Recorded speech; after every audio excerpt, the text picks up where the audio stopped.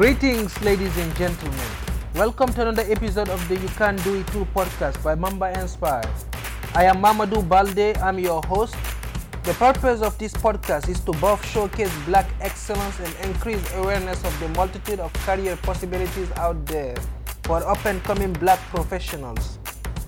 This podcast will assist in breaking stigmas, barriers, and helping black students believe that they are smart enough to be future doctors, engineers, educators, and entrepreneurs. Ladies and gentlemen, what an amazing day to be alive. Please welcome Dr. Claire Johnson. This is the second Dr. Johnson we had in our podcast. She's a physician in internal medicine at Whittier Health Center in Boston.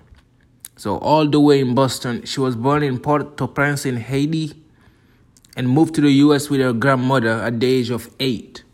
She went to college at Brown University, and then she did her medical school and residency at Boston School of Medicine. Amazing medical school. She has been practicing medicine for more than 10 years now. How's your day so far? It's a So far, Sunday. so good. Yes, Sunday is a good day. It's a day of rest. Definitely. How is everything going with family in these times where everything is uncertain, hard times? It's coming along. We go with the flow, right? Yeah, You know, we're just on unprecedented times, and so we just have to really go with the flow as things go. But so far, all is well. Thank you. definitely. Everybody's safe. Everybody is Extended safe. family. Yes, thank God for that. That's Yes. amazing. That's amazing. Did it start being cold in Boston? I know it gets Well, colder fast. yeah. This morning it was like 48 degrees. Wow. So, Wow. it's getting there. It's getting there. But it's just a strange kind of fall season. It gets cold and it gets warm. Maybe next week we'll have a couple of 60-degree weather. So, and it usually warms up by the afternoon, or so. It's all good. It's Definitely. part of Definitely. having all these seasons. Have to deal with Uh, it. um, Amazing. So you are a physician. You work in internal medicine in Boston. What Yes. does your job consist of right now? Well, I'm a primary care doctor, and I work at a community health center. Um, and so, my job really has to do with, taking care of adult patients, anywhere from, 18 to till death, whenever that will be, till elderly. So I really see a big range of patients, and I take care of a variety, of medical issues from asthma, diabetes, high blood pressure, mainly chronic illnesses and some acute illnesses. Um, and Definitely. so, yeah. Did your day-to-day change because of the COVID-19? Well, yeah, it did change. Especially around when the pandemic first, started for us around March. Um, we did a lot of televisits basically, and so, um, we, and in our community, what was different is not everybody has access to a computer or may have, um, a smartphone. And so we did a lot of phone calls as well. And some people, they may not have the, the, the understanding of, even if they have it, how to work it, may not be comfortable with it for whatever reasons, whether, language barrier, cultural issues, educational issues, whatever it may be. So for us, really, our whole way of practice changed a lot. We're just now, over the past, I would say, month or so, really incorporating more of the day-to-day visits. And so actually at this point, we're seeing more in-person visits as opposed to telehealth. But it's still a hybrid model. And, we're flexible enough where, as the season changes, and flu season starts, we're kind of aware that, this may change and we may have to go more televisit depending on what happens with the pandemic. So it really it's really forced us to be flexible in a way Definitely. we really never had to be. Definitely. That's what I was wondering because I hear many people, especially companies, who realize that it's possible to be effective and have meetings virtually, right? Right. But I know that's gonna be very difficult to have for in Oh, yeah. medicine because everybody don't have the same technology, right? And some people may Correct. not benefit from that. Yes, yes, most definitely. And I think this really, highlights it, especially, in communities of color or communities where, access is not there, there's limited access. So it really, I think one thing the pandemic has shown is that, the communities of color are affected differently. We already know that, Hmm. epidemiologically, but really it's even access to the Zoom and the computers and Wi-Fi, and so forth. So that's been challenging, but Definitely. making it work, you know. Definitely, definitely. Hmm. Well, thank you for really being out there and helping the community as much as you can. I know uh, people we do not thank people like you enough who spend your time really trying to help people in the communities through these times, these hard times. Yeah. Oh, thank you. Thank you. I mean, Yeah, it takes a village, as they say, so everybody has to do their part, you know. definitely. Yeah. Definitely. So going back to your childhood, so you grew up in you were born in Port-au-Prince, Haiti, right? And Hmm. that's where you spent your life until you were 8 years old before you moved to the United States. Correct. Do you remember that time in In Haiti? Haiti? Oh yeah, I do. I grew up in a single family home, single parent home, I should say. Hmm. But definitely in you know, the household, it was also multi-generational. So, myself, my brother, there's my mom, there's my grandmother, my aunt, so it was very, you know, just a multi-generational family. And so when I was around two, my mom moved to the States, to for a better life, basically, for the rest of us. Hmm. And um, so from the age of 2 to 8, it was my grandmother who was, my caretaker. Um, and so I remember that um, it was strange because, while my mom was a teacher, my grandmother didn't finish school. My grandmother, probably left school when she was 12. And so, Wow. yeah, and so it really, in terms of education, it was a challenge because I remember mom was like, okay, you have to do well because, for her, she always, really prioritized education. But my grandmother wasn't necessarily able to help me as much. So I remember, I can't remember, there was a point where I was failing something, and my mom was like, "What? You're failing? Oh, we're gonna get you a tutor because this is ridiculous." And it's amazing. Once that happened, it didn't take long. Then I kind of took off. I just need a little extra help, but it was definitely very different than in the U.S. Very different. Definitely, definitely. We talked about education, the importance of education in our communities, which is very similar in Haiti and in African countries and many Mhm. other countries. Is that education is definitely a big thing. And what kind of atmosphere? How hard did your grandmother push you? I know you just mentioned getting a tutor when you started failing, but Mhm. how hard did they push you to really be successful, the best out of the best among your peers uh, in Oh yeah, school? oh yeah. I mean, I guess it was ingrained, where, in the Haitian community, really, we really value, okay, you're going to be a doctor, or a lawyer or an engineer. Those are the things you're going to do. And so there is definitely that push and really I remember, being told that, this was education was your ticket out, Hmm. quote unquote, or your way of advancement, where, okay, if you didn't have money or, you didn't have connections or whatever, or you didn't look a certain way, then, education really was your tool. So, and that's Definitely, what it was, a tool. And it continues. definitely. No, go ahead, go ahead. No, I said it was a tool and it continues to be a tool, I think. Definitely, definitely. Talking about those three big things, engineering, lawyers, and medicine. So, as we talked about earlier, that's definitely the three big things that in many countries, parents put in their kids' head. But when exactly did you realize that medicine was the path for you? I think that once I moved to the States, that's when I started to think more about that.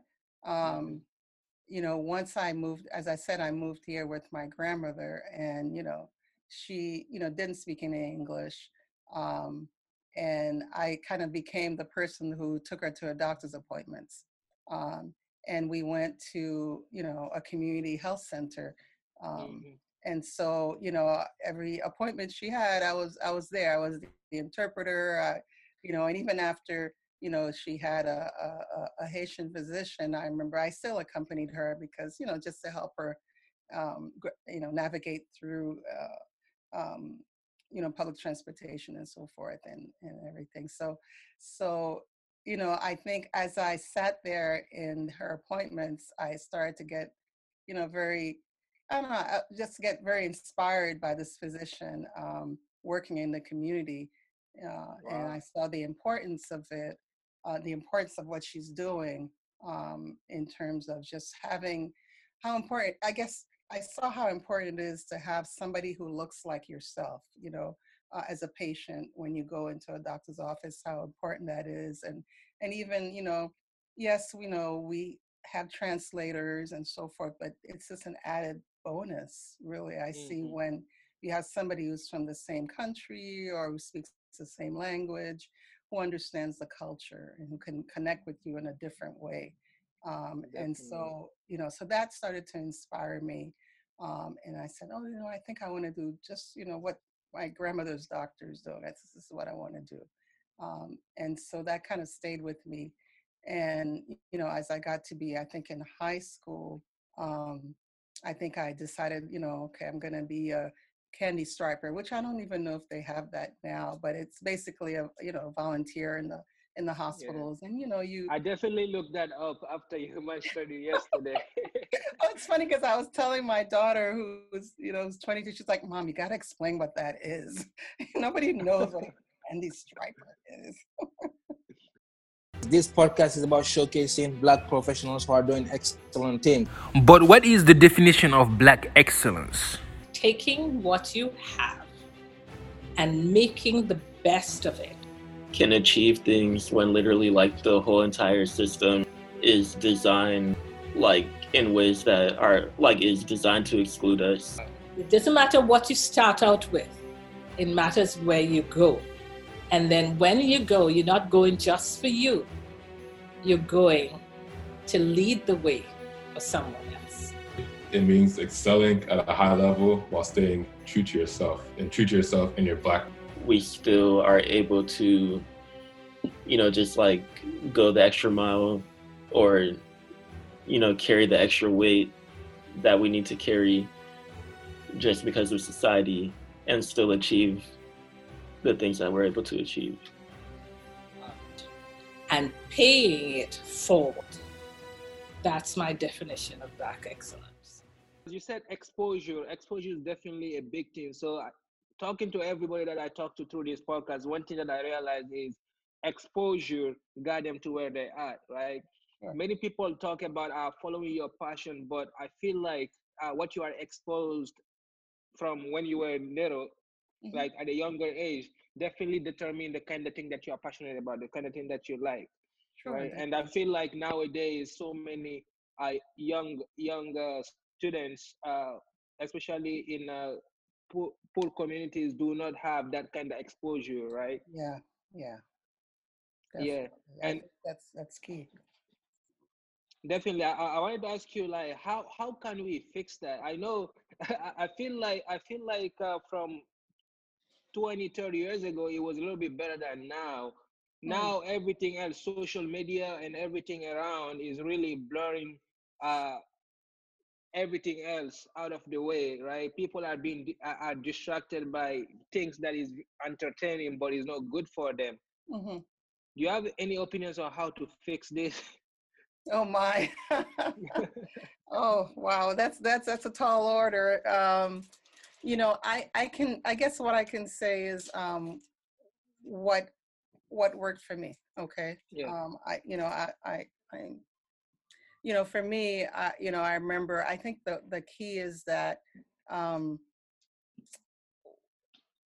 you know, once people decide what they want to do, for example, once I decided that I wanted to be a doctor, that there has to be kind of like a pursuing of it, you know, and which means that I kind of look for every opportunity that would expose me to more of science, you know, whether that was, you know, um, even as simple as, you know, being I remember being in the 8th grade, and my favorite teacher was in the 8th grade, and he was from the Caribbean. I remember that he saw that, you know, 2 or 3 of us, you know, were, you know, very intelligent, and, you know, a lot of people were intelligent, but, you know, we were really into, you know, the sciences and math and so forth. And so he took upon himself after classes really to do a little bit like a class on algebra, you Wow. know, and what it did is that it kind of gave us a leg up. It exposed us to, okay, you know, yes, we're all studying this, but because you seem like you have an aptitude for this and you're interested, let me give you more. Let me challenge you. Let me expose you to more. And not only did we learn more, but it really put us in a you know, gave us a leg up as we, you know, looked, you know, to going into high school. And so I think one, I guess, is really having teachers who are role models and who also invest in the children. So I Definitely. think that's key. And then, you know, when I got to high school, you know, not only, you know, I talked about, you know, volunteering at the hospital to get some exposure there, but also there was a program for minority kids of color who were interested in science and medicine. And that, you know, I grew up in New York City. And, you know, once I moved to the US, my mom had settled in New York City. So there they had a program, I think it was called the PrEP program, where they gathered kids, you know, you had to apply to it. And once you got in, every Saturday you went to Columbia Presbyterian Hospital, to the medical school, Columbia University. And there, you know, we did classes, science classes, and we're exposed to, you know, I remember, you know, that might have been the first time we were dissecting like a sheep's brain, or, you Wow. know, you know, I can't remember. We did dissection. I can't remember what it is anymore because it's been a while. But I know Definitely. that it was very much, you know, it's just really excited me because I'm like, oh, this is awesome. This is mine. You know, Yeah, I really want to do definitely. this. Definitely. And you really did. And they had the students there were actually, I believe they were like um, medical students of color who volunteered their time to do it. Wow. You know, so I think there has to be an investment um, in kids. So I think, so first of all, you know, yes, there is the home where there's you know, where it prioritizes education. The teachers are important. They need to really invest in the kids and to really, you know, kind of encourage them in what they show aptitude for and what they're interested in, and try and open up some doors that way. And then, you know, really those of us, wherever we are, we need to kind of be able to reach back. You know, even a Definitely. medical student, you know, you're like, oh, you're just medical, but you know, you have power. There are some things that you can do that can make a difference with somebody else who's coming along behind you. And I Definitely. think that People are goes really, ahead. So I mean, so if anything, I saw that, um, you know, the thing about, you know, you're not here just because you're smart and you're good looking and, you know, you got it all together, but you're here because some people have invested in you along the way. Um, yeah. Definitely. standing on the shoulders of somebody else. Definitely. No, that makes sense. That makes sense. I think you touched an amazing point about the idea of pursuing whatever, uh, pursuing an exposure after you are exposed, but also pushing toward that route, and you understand a little bit. I feel like with one thing about the younger generation is that they are used to instant gratification. Oh, A lot with social media and everything, whatever they want is right there. Just pull it and get it. And many people focus on what makes me happy now, what kind of career. So many people, when they look at medicine, they sometimes they go shadowing and just because they are working, they do not like exactly what whoever they are shadowing is doing. They say, oh, this is not for me, mm, right? mm-hmm. But they forget that behind all that work there's a purpose. You have the purpose of saving a life, of helping someone, uh, just improving, reducing suffering in the world, right? I feel Mm-hmm. like once you start realizing what's the purpose, right? Yeah. And once you move from trying to build a career to building a legacy, it's easier. Mm-hmm. Yeah, I think definitely.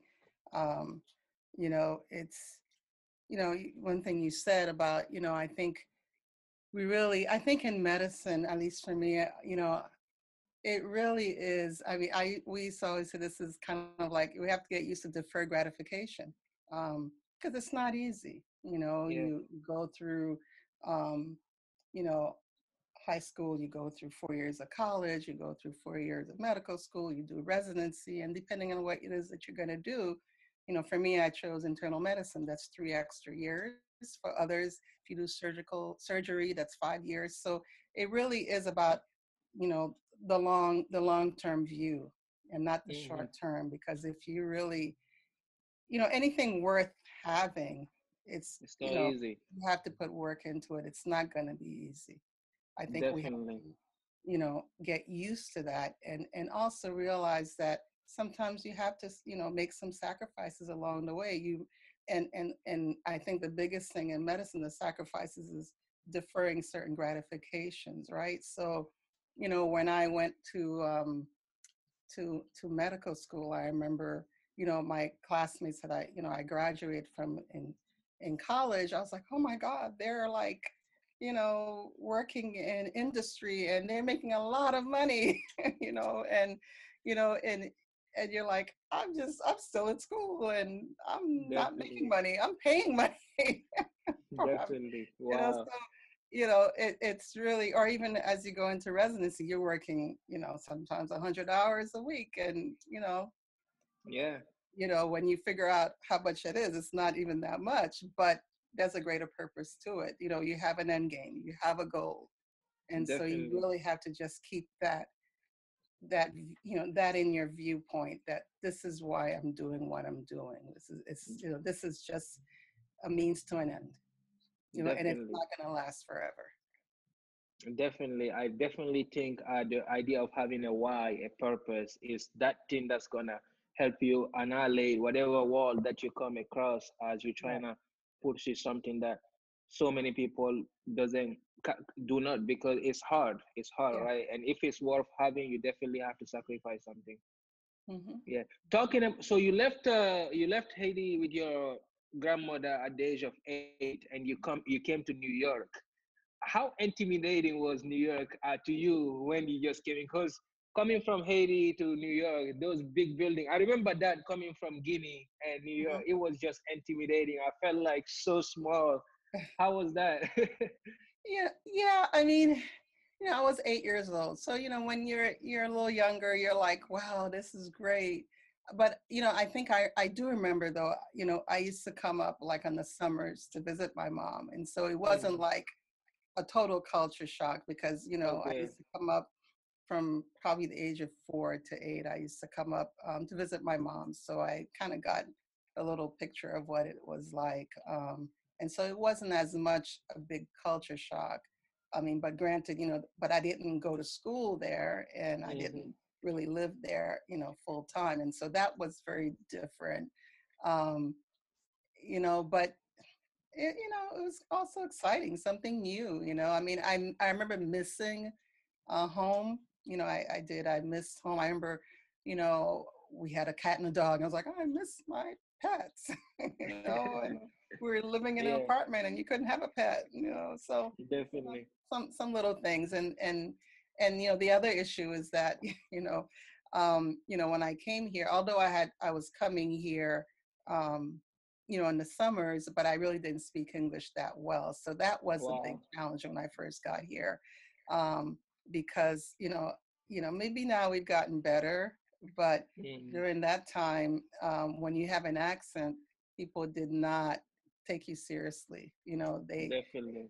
Oh yeah, yeah. They looked at you like, oh, you must be stupid or dumb or something, or what do you mean? We don't understand you. And so I remember, um, coming into the classroom, and although I went to a school where, there were a lot of kids of color and they're Haitians, Hispanic, all kinds, uh, but the biggest thing, people really just kind of were like, we don't understand you. And I was like, I don't understand anything. And so I remember I would just kind of say yes to everything they would say to me. And then they finally figured out she doesn't know what's going on. And so they assigned, there was another little boy who was from Haiti, and they said, okay, you're going to sit with her and you're going to help her out. And so that was, being in a third grade. By the end of the third grade, I was like, okay, I've got this, and I started to do well, and so that was really, so that was a challenge. And I remember saying, I think I'm going to have to lose some of my accent because, people think of you as whatever. But I think we've kind of progressed, um, Mhm, in the world, really, where I think we become more inclusive and more accepting, of definitely. people's differences, I think, than Yeah, back then. yeah. We have progress. We still have a long way to go. But of course, Yeah, we all know that it's all in the news. definitely, definitely. This podcast is about showcasing Black professionals who are doing excellent things. But what is the definition of black excellence? Taking what you have and making the best of it. Can achieve things when literally like the whole entire system is designed like in ways that are like is designed to exclude us. It doesn't matter what you start out with, it matters where you go. And then when you go, you're not going just for you, you're going to lead the way for someone else. It means excelling at a high level while staying true to yourself and true to yourself in your Black. We still are able to, just like go the extra mile or, carry the extra weight that we need to carry just because of society and still achieve the things that we're able to achieve. And paying it forward. That's my definition of Black excellence. So you went to Brown University for your I did, yeah. undergraduate, and Mhm. you majored in biology, and I did. after that you went to medical school in Boston Medical School. Yeah. You also did your residency there. So throughout that journey of schooling, did I'm sure you may have experienced some kind of imposter syndrome, right? I'm sure many of those schools are you are a minority in. How did you combat that? How did you make yourself you understand that I deserve to be here and I deserve to walk in this hall with a head high and proud. Mm. It's a challenge. Going to Brown University, I had gone to a parochial school, really throughout my formative years, and I had graduated from an all girls parochial high school. So when I went there, I was like, oh my goodness, I thought that was more culture shock to me, really. Wow. um, because you had kids who had gone to independent schools where they had used this textbook that you're using. For me, it was the first time that I'm using this textbook, and I'm like, oh my goodness, this is a lot of detail. you know. Wow. And they were like, oh yeah, we use this textbooks in high school, and so it was a different thing. So it was a challenge. Um, Hmm. you know, but I think you just have to say, okay, you know, it was not a mistake that I got in. Um, you know, I am able to do this. I And I deserve will to be apply here. myself. I'm sorry? No, I deserve to be here, I definitely. deserve to be here, but but it Yeah. does. It's challenging. I'm not going to say that was easy, um, But once you start to get into it, and then if you need help, then you learn about resources, to help you. Whether that's okay, I'm going to get a tutor, or I'm going to figure out how to do this, meet with a professor, whatever it is, So I think it really, again, we have to be tenacious. Um, Hmm. and to know Definitely. that, a lot of people could be where you are, but you are here. Okay. They didn't do Yeah, you a favor. You're here because you're supposed to be here, and that you deserve to be here. You qualify. So that was, definitely. and then so I went to Boston University School of Medicine.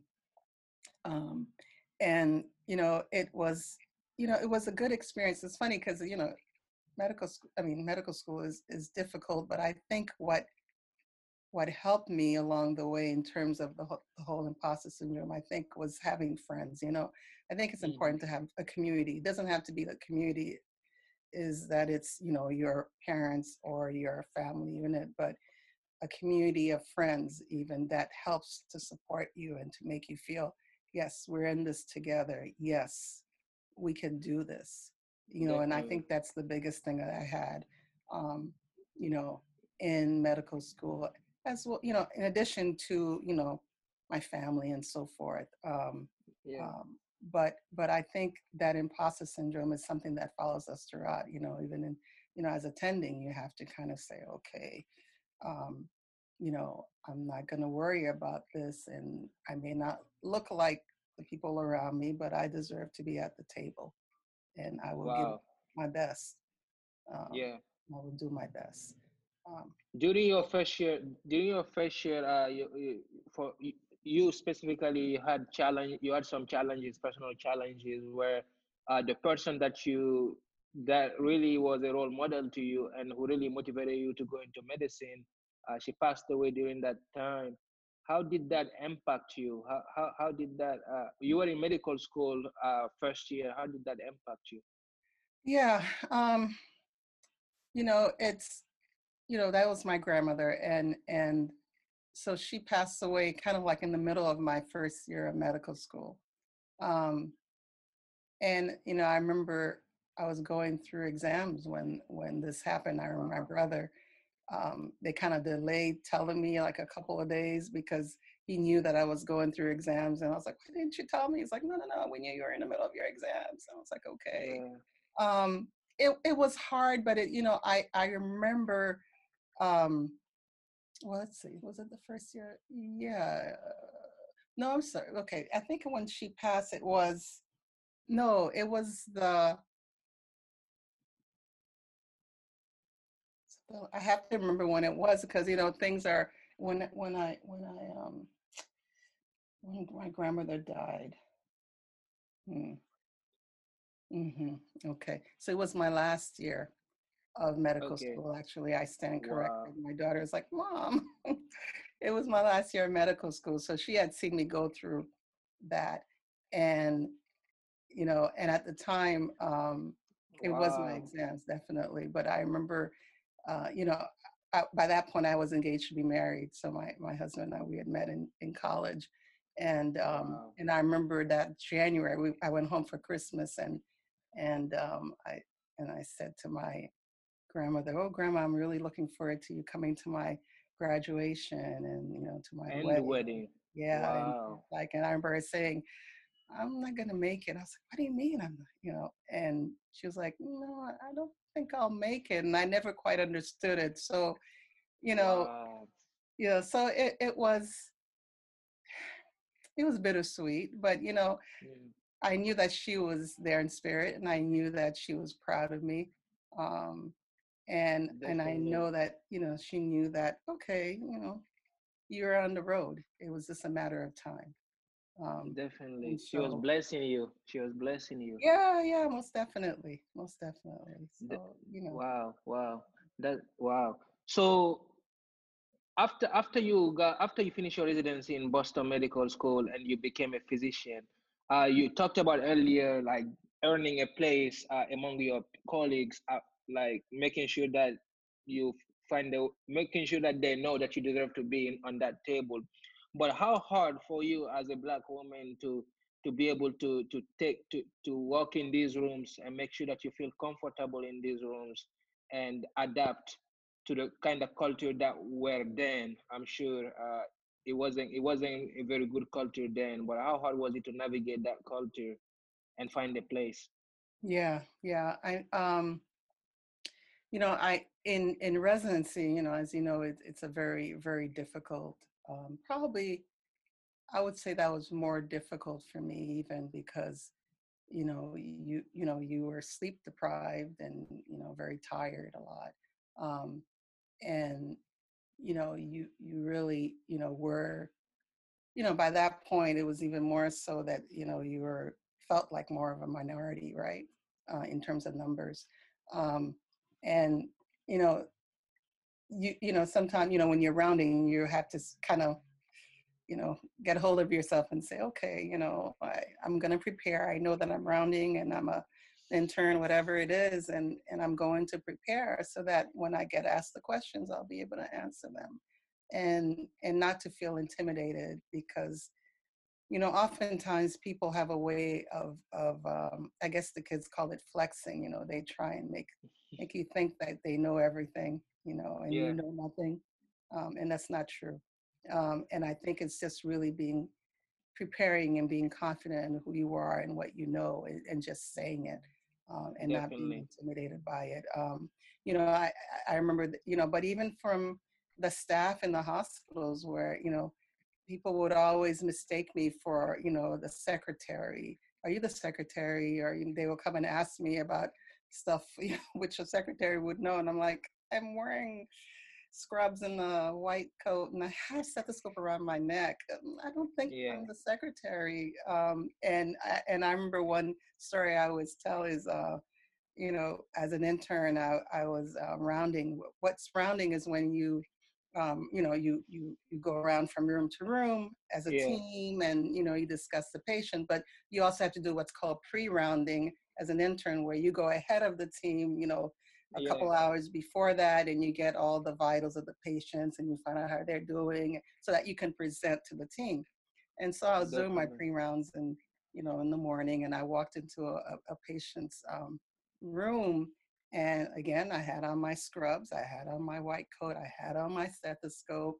Um, and, before I could say anything, she was like, "Oh, are you the TV lady?" And she was trying to give me $2. And I was like, and I've got to educate what TV lady was. And at that time, for the patient to get their television turned on, there was a TV lady, literally somebody To who come walked and in yeah, the room wow, to collect the money and to turn the TV on.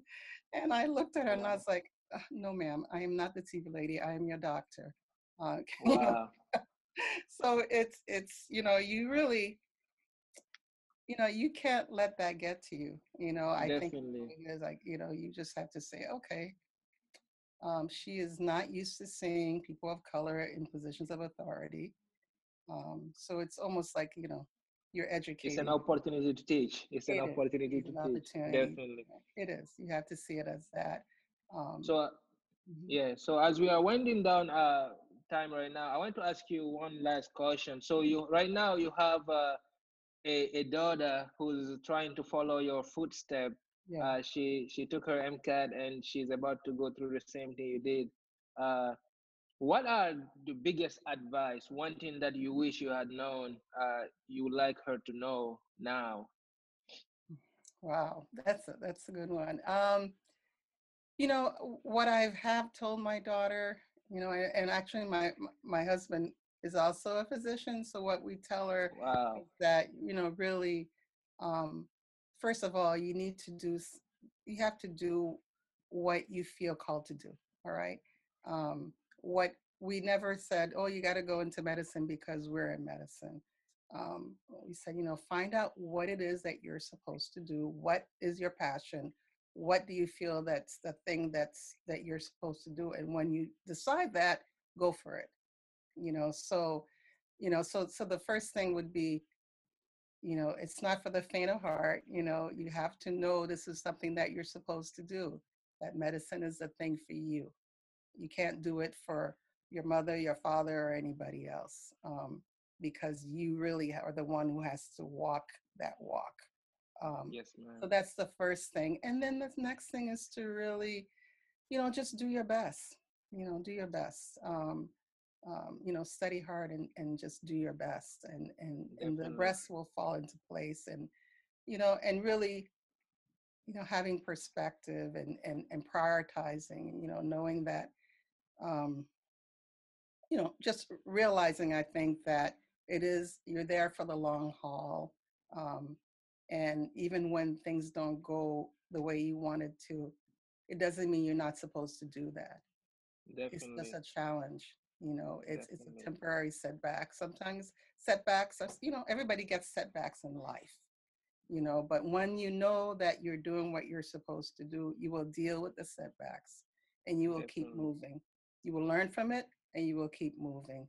I made the black queen's grace continually mesmerize the millions who couldn't see it when looking into her eyes. And the black man's plight no longer be the disguise. Oppression, emasculation, they want to castricize it. I just want to be me. I just want to be free. I just want liberty, equity, and democracy. I just want to believe in the good of society. I just want to believe that they ain't been lying to me. I want equality, want no more poverty. I want people to tell you it's more black people in jail for committing crimes that blacks and whites are committing equally.